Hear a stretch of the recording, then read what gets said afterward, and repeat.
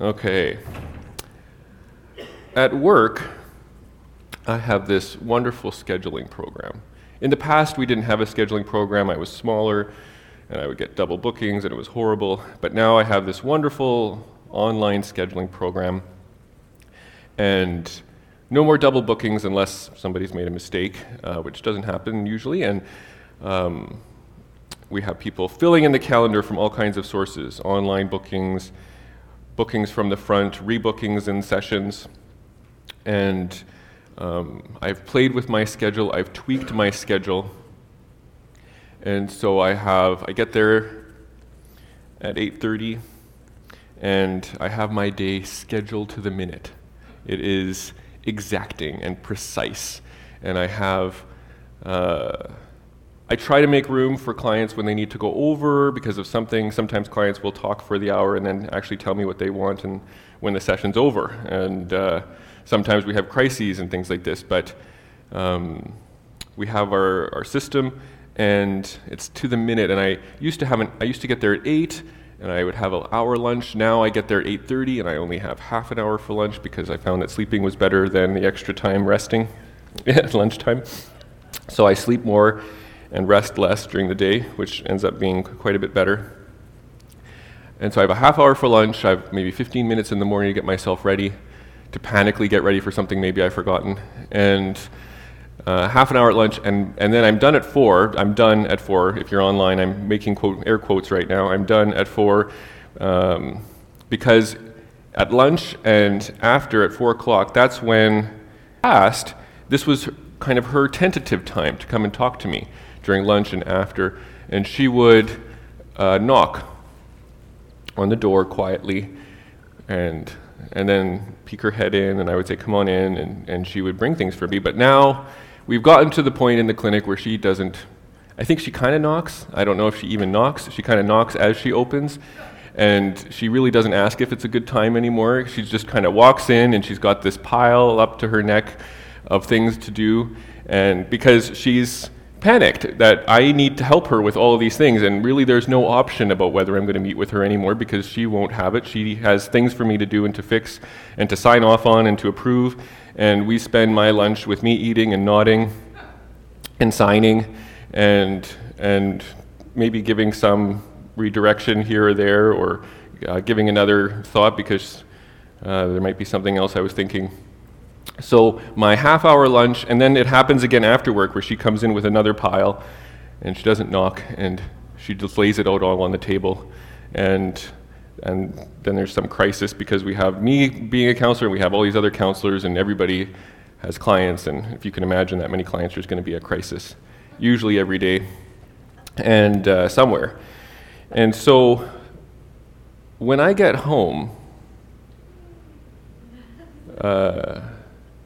it's nice not to have a schedule. You know, you can imagine, right? Like it's crazy because then I have everything scheduled to the max. So then somebody wants to meet with me, right? Like somebody not on the schedule. Somebody wants to meet with me, and it's like, oh my goodness, like I want to meet with you too. But when am I going to do it? Like, how am I going to even make that happen? It seems impossible. Or, oh my goodness, let's say I'm sick. Like I don't get sick because of this, right? You know, like, because if I am sick, and I have to cancel 5 sessions and people need to wait like 3 weeks to get back in, and they've already waited 3 weeks for that appointment. You know, I just feel, and I get tackled. That's right, I get tackled by kids. Boy, I've got, Natasha's here now. So I get little, you can feed me lines. Anyway, I get tackled. I get tackled and screamed, and it's very literal, yes, and the kids know Taekwondo, so it's starting to hurt a bit more than it used to. Simeon's getting pretty good at his kicks. I used to say, anyway, so he got tackled, but it's nice. I have no schedule at home, and it's just kind of free time, and maybe I've got a few things to do, but it's like, just a relief. There's something nice about having something unstructured, and I want to talk about, last week we talked about planning and dreaming, and how those, you don't have to make a choice, how there's both, and how those go together. And today I want to talk about planning prayer and planning spiritual activity. Let's pray. Lord, I thank you for preaching to the choir, preaching to preaching to people who pray. Lord, help us to continue to be a praying church, a church that values your presence so highly. And I pray that today we would repent because it's a struggle, and that we would sign up again to commit our lives to you. Just a push in that direction. Amen. If you look at prayer in a certain way, planning makes no sense. Why would you plan prayer if you're never supposed to stop praying? 1 Thessalonians 5:16-18 says, "Rejoice always, pray without ceasing. Give thanks in all circumstances, for this is the will of God in Christ Jesus for you." If you're supposed to be praying all day already, making a time to pray makes no sense. Makes no sense. In the Bible, there are a lot of spontaneous encounters with God. There are these times when God breaks in and does something amazing. And often, when God does this, when he breaks in, those are often the most powerful moments in the Bible and in people's lives, when it's unexpected, when it comes. And we have stories of that in this group. In our church, we have stories of people who have had God break in, and those are sometimes some of the most amazing stories. When you weren't even looking for God, he shows up. There's amazing moments in the Bible: the writing of the commandments, the transfiguration, the Holy Spirit descending in fire on the upper room. The Lord will break into a moment, and he will overcome us. And in that moment, we don't know when that moment's going to happen. It's spontaneous. It happens without a time. There's no second on the clock. Like, I don't know if it's going to happen. Right now it's 10:57. Now it's 10:50. I don't know if it's going to happen now. I don't know if it's going to happen at 11. So if you look at it like that, planning makes no sense. How can you plan it when you don't know when it's going to happen, when God's going to break in?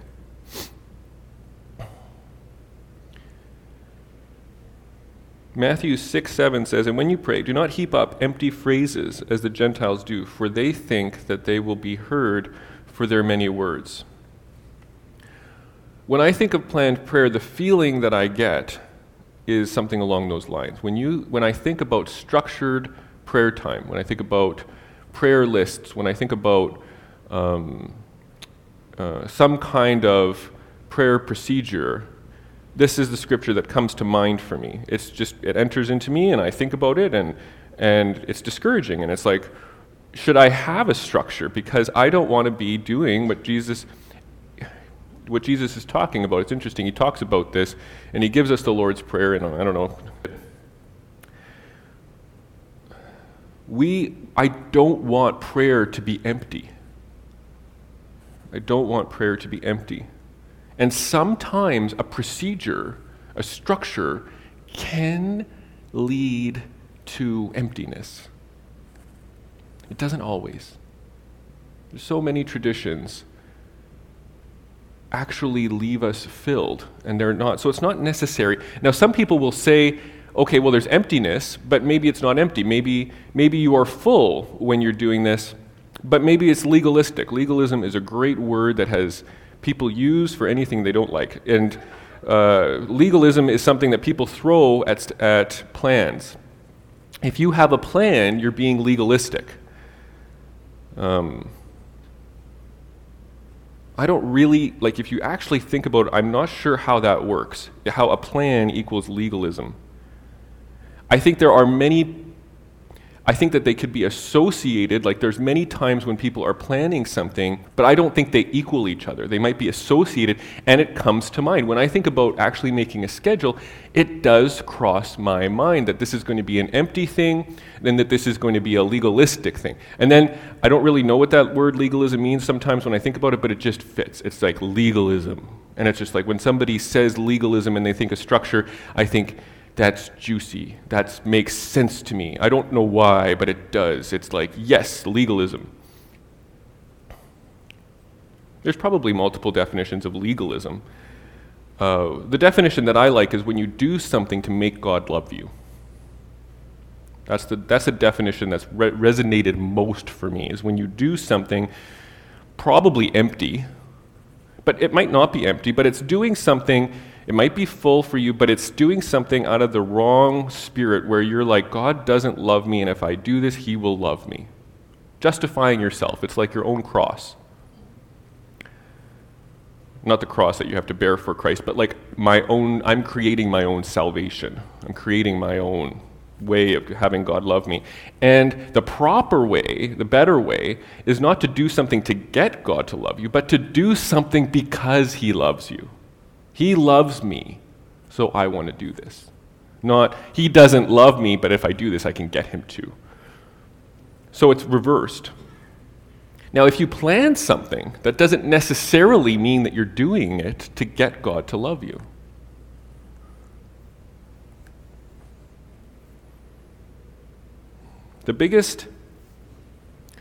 Now those are some negatives about planning.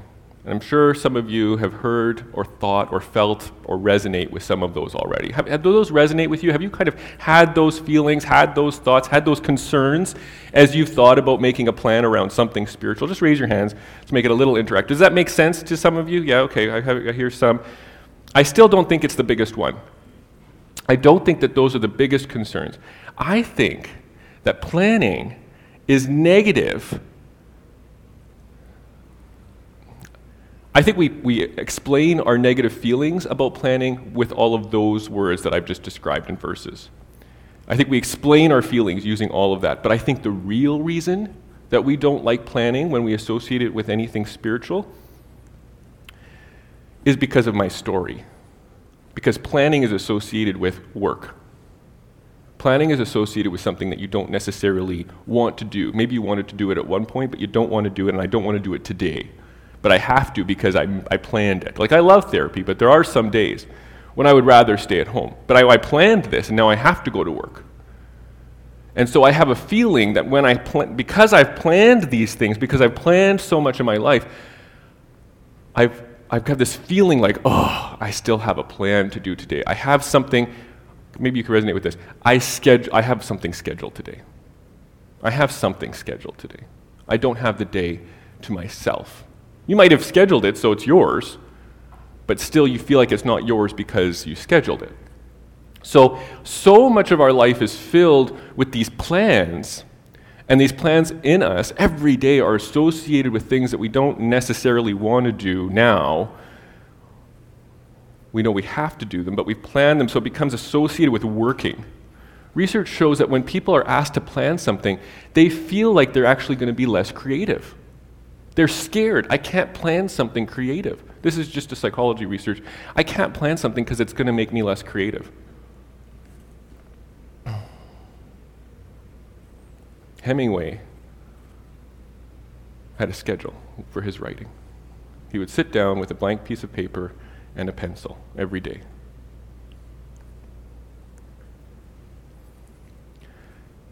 I think that planning has developed a negative association for us because it's so powerful. Planning is so powerful that it's actually got this negative association. Let me explain how that's happened. We plan the things that are the most critical in our lives. Now, you might, if I was to ask you what are the most important things in your life, you would probably, because you guys are great church to people, you know the answer, God's the most important thing in my life. That's my value. What's the second most important thing? My second most important thing would be family, relationships, those kinds of things. What's the third most? I don't know, might go off a little bit here, but probably something, maybe work, something like that. We've got to put work in there somewhere, right? So work would probably be third, maybe fourth, I'm not sure. Depends how you kind of split it up. But God would be the most important thing. But if you actually look at what people are afraid of, they are not afraid of God. They're afraid of their boss. They're afraid of their boss. I'll give you some research to back this up. When you see people who are angry, people come into the clinic, and I'm a psychologist, sorry if you don't know. People come into the clinic and they are having anger problems. And I asked them the question, do you ever get angry anywhere outside of your marital relationship? Do you ever show it anywhere outside of your marital relationship? Very few do. If you show anger outside of your marital relationship, it kind of takes it to another level. It's possible, it does happen, but it's a little bit of like another level of an anger problem. Because people are much, much, much more likely to show anger inside their marital relationship than outside, which makes no sense if their primary values are God and family and third is work. Because if you really believe that God is the most important, then family, then work, you would be showing your anger at work, because that's the least important place, right? That's the least important. If I'm going to show it somewhere, I'm going to show it at work. People actually aren't as angry with their spouses as they are with their bosses. So now we have a situation where people are more angry with their boss, but they are showing their anger to their spouse. It's like somebody hits me and I kick my dog, right? Like, I show my anger towards, I might love my dog. My dog, I'm not mad at my dog. Maybe for a moment I'm angry, but I'm really angry at the person who hurt me, and I express it to the place where it's safe. That's what people do. They express it where they can. If I show it to my boss, I'll get fired. If I show it to my spouse, I'm still married, at least for a while, right? At least for a while. You're going to lose your job faster than you're going to get to a divorce. So it's safer. So when you actually get to when you look at what people are really, I mean, if you look at fear and value, if you look at what people are afraid of where they really want to keep it together, where they really want to kind of control their anger, they're the most angry, but they control it, it's work. And so what do they do to keep it together? What do they do to really please that person that they're angry with, but they can't show it to them? They have to perform. They don't want to lose their job. What do? They plan. They plan at work. You make plans. I have a much stronger schedule at work than I do at home. My schedule for work is to the minute. My schedule for home is loose. Because I'm making it a priority. Why do I plan at work? Because plans are powerful. I perform so much more and better when I plan than when I don't plan. So I plan for the person I'm afraid of. I plan for my boss. My boss is my clients. I plan for my clients. So, therefore, we plan where we're afraid, we plan what we value, and we value our work, so all of our plans are around work, and then we don't like plans, because now plans are always around work, and we don't like it anymore because it's associated with things that we didn't want to do, and we plan those things that we didn't want to do because the plan actually helps us to do them, which keeps our job. Plans are powerful, so we plan the things we don't like, then we don't like them, so we don't like plans. Did you follow that? We plan because we don't like it. The plans will make us do the things we don't like. So then, because every time we have a plan, it's something we don't like plans. We don't like plans. And then we go to the church and we say, we don't like plans, I'm tired of planning, and then we say, God doesn't want us to plan. I have a verse.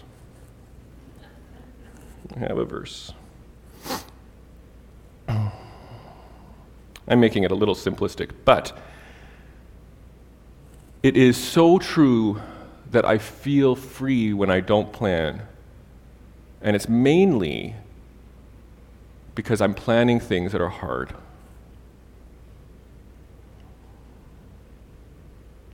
Last week we were talking about plans, and I cited this research that showed that when you're motivated to do something, like working out once a week, you'll do it 30%.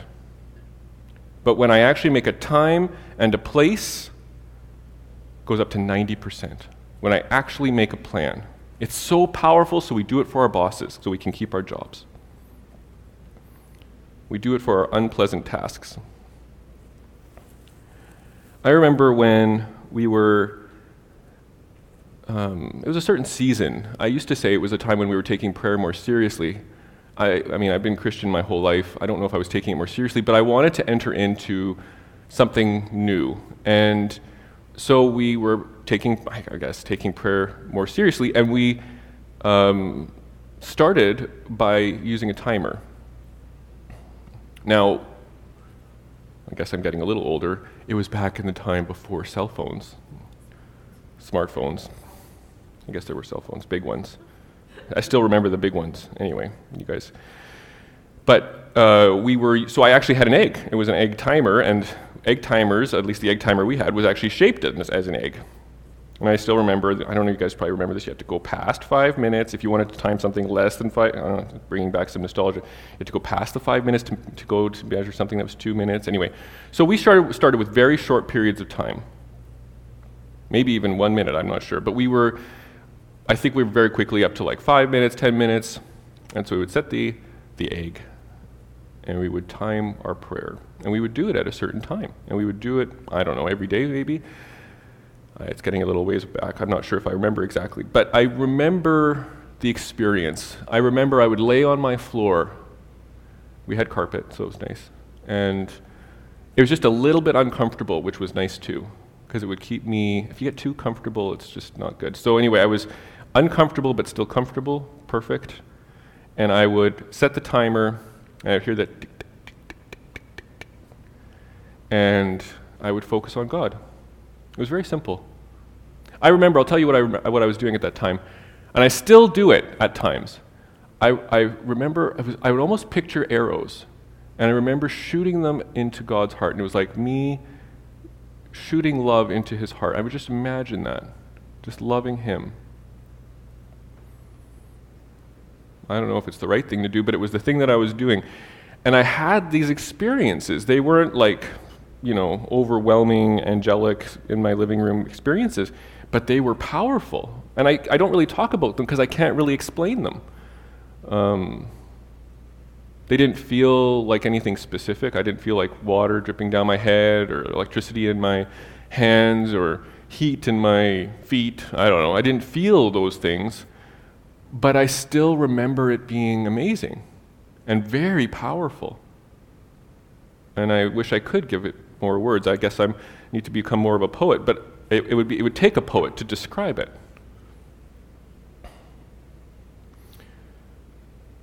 One of the things about using a timer that they've showed is that it reduces anxiety. Lists reduce anxiety. Your mind will rotate through whatever you have to do. If you don't have a timer, it will think about what time it is. So if you make a list and then you use a timer, it's a very simple way just to make yourself relaxed. You can relax more. And I remember if I set the timer, I would relax.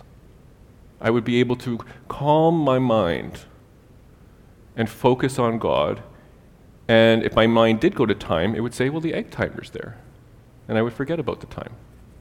I don't have to think about the world. I can think about God. Those are some of my most fond memories of my time with God. This might sound strange to you, but I believe very strongly that you can schedule encounter. You can schedule encounter.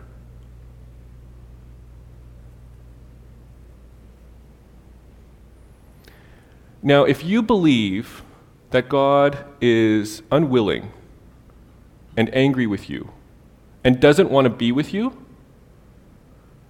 if God really is that way, where he is resistant to expressing his love to you and doesn't want to be with you, if you believe that God doesn't want to be with you, then scheduling time with him makes no sense.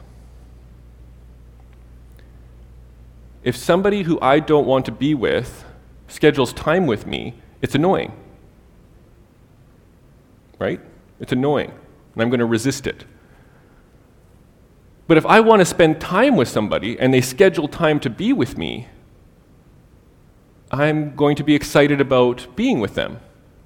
And what do we call that? We call that encounter. That's encounter. If I schedule time to be with my wife, I hope you still want to spend time with me. If I schedule time to be with my wife, I am pretty sure I am going to have an encounter during that time. Something's going to happen. I'm going to talk with her. We're going to eat together. I'm going to have some time. I am going to encounter. You can schedule encounter. Now, if Natasha didn't want to spend time with me and I scheduled time, she might not show up, she might not be there. So, it depends on how you see God. Scheduling doesn't make sense if you see God as not wanting to spend time with you.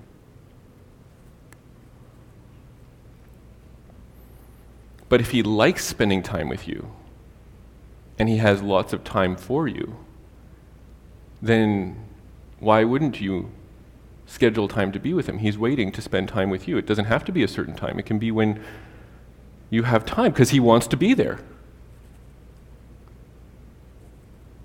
And I believe very strongly that he likes being with you. He doesn't do it because he has to and he wrote it down. He actually likes it. And he continues to like it. Now, I like structure. So I like lists. Lists make me relaxed. I like structured time with God. I like preparing a sermon. I like reading. I like thinking. I like praying over specific things. I like remembering specific things to pray for. So I would encourage you to do all of those things. However, planning is not the same as structuring exactly. Planning, you can plan, this is the next point, you can plan a mystery. Did you know that you can plan a mystery? It sounds like the opposite. How can you plan a mystery? Well, if I can plan an encounter with Natasha, being with Natasha is mysterious. Let me tell you. It's this, I don't understand it all the time. I'm with her, and she says something, and sometimes it makes sense to me. It always makes sense, but sometimes it makes sense to me, and sometimes it doesn't, and it's mysterious. I have to sit back, and I have to just think, okay, she said this. What does that mean? What does that mean? Boy, there's a mystery here. Lord, help me to understand my wife, Help me to know what she means by this. There's a mystery. You can plan to experience a mystery. You can plan something unstructured. Obviously, you can plan something structured. You can plan to spend time. I can plan on Saturday at 8 o'clock to plan my sermon for the next morning. However, not that I ever leave it that late. No, of course not. But you can plan to do something structured, but I can plan on Saturday at 8 o'clock or 9 o'clock to have a mysterious time with the Lord, to have this time where I enter into, starting right at 8 o'clock, on the button, I can sit down at 8 o'clock and say, this is mysterious. This is real, and this is an encounter. The Lord wants to show up, and he showed up again, and I don't understand everything that's happening. You can plan a mystery. Doesn't that sound weird? Doesn't that sound weird? When I was writing it, it was like, this is true, but it's weird. We don't associate planning with mystery, but you can do it. Mark 1:35. It's the first verse that points to Jesus seeming to be on a schedule. Now, Jesus didn't say that he was on a schedule, but if you look at it, there's hints. There's a hint that he had scheduled time with God. He certainly planned it. Mark 1:35 says, "And rising very early in the morning, while it was still dark, he departed and went to a desolate place, and there he prayed." Now, how do I know that was planned? I don't know how far in advance it was planned, but I know it was planned because it took him a while to get there. He had to walk. He woke up and he said, I am going to experience a mystery today. I don't know, maybe it's not mysterious for him, but I am going to experience God. I am going to have an encounter. And he walked to a place and he had an encounter. So he planned it either from the night before or he planned it maybe right when he woke up, but he planned it because he didn't just wake up and have it happen to him. It didn't just happen. He walked. He departed and went to a desolate place. And it was in the evening. Matthew 14:23, and after he had dismissed the crowds, he went up on the mountain and prayed, and by himself to pray. When evening came, he was there alone.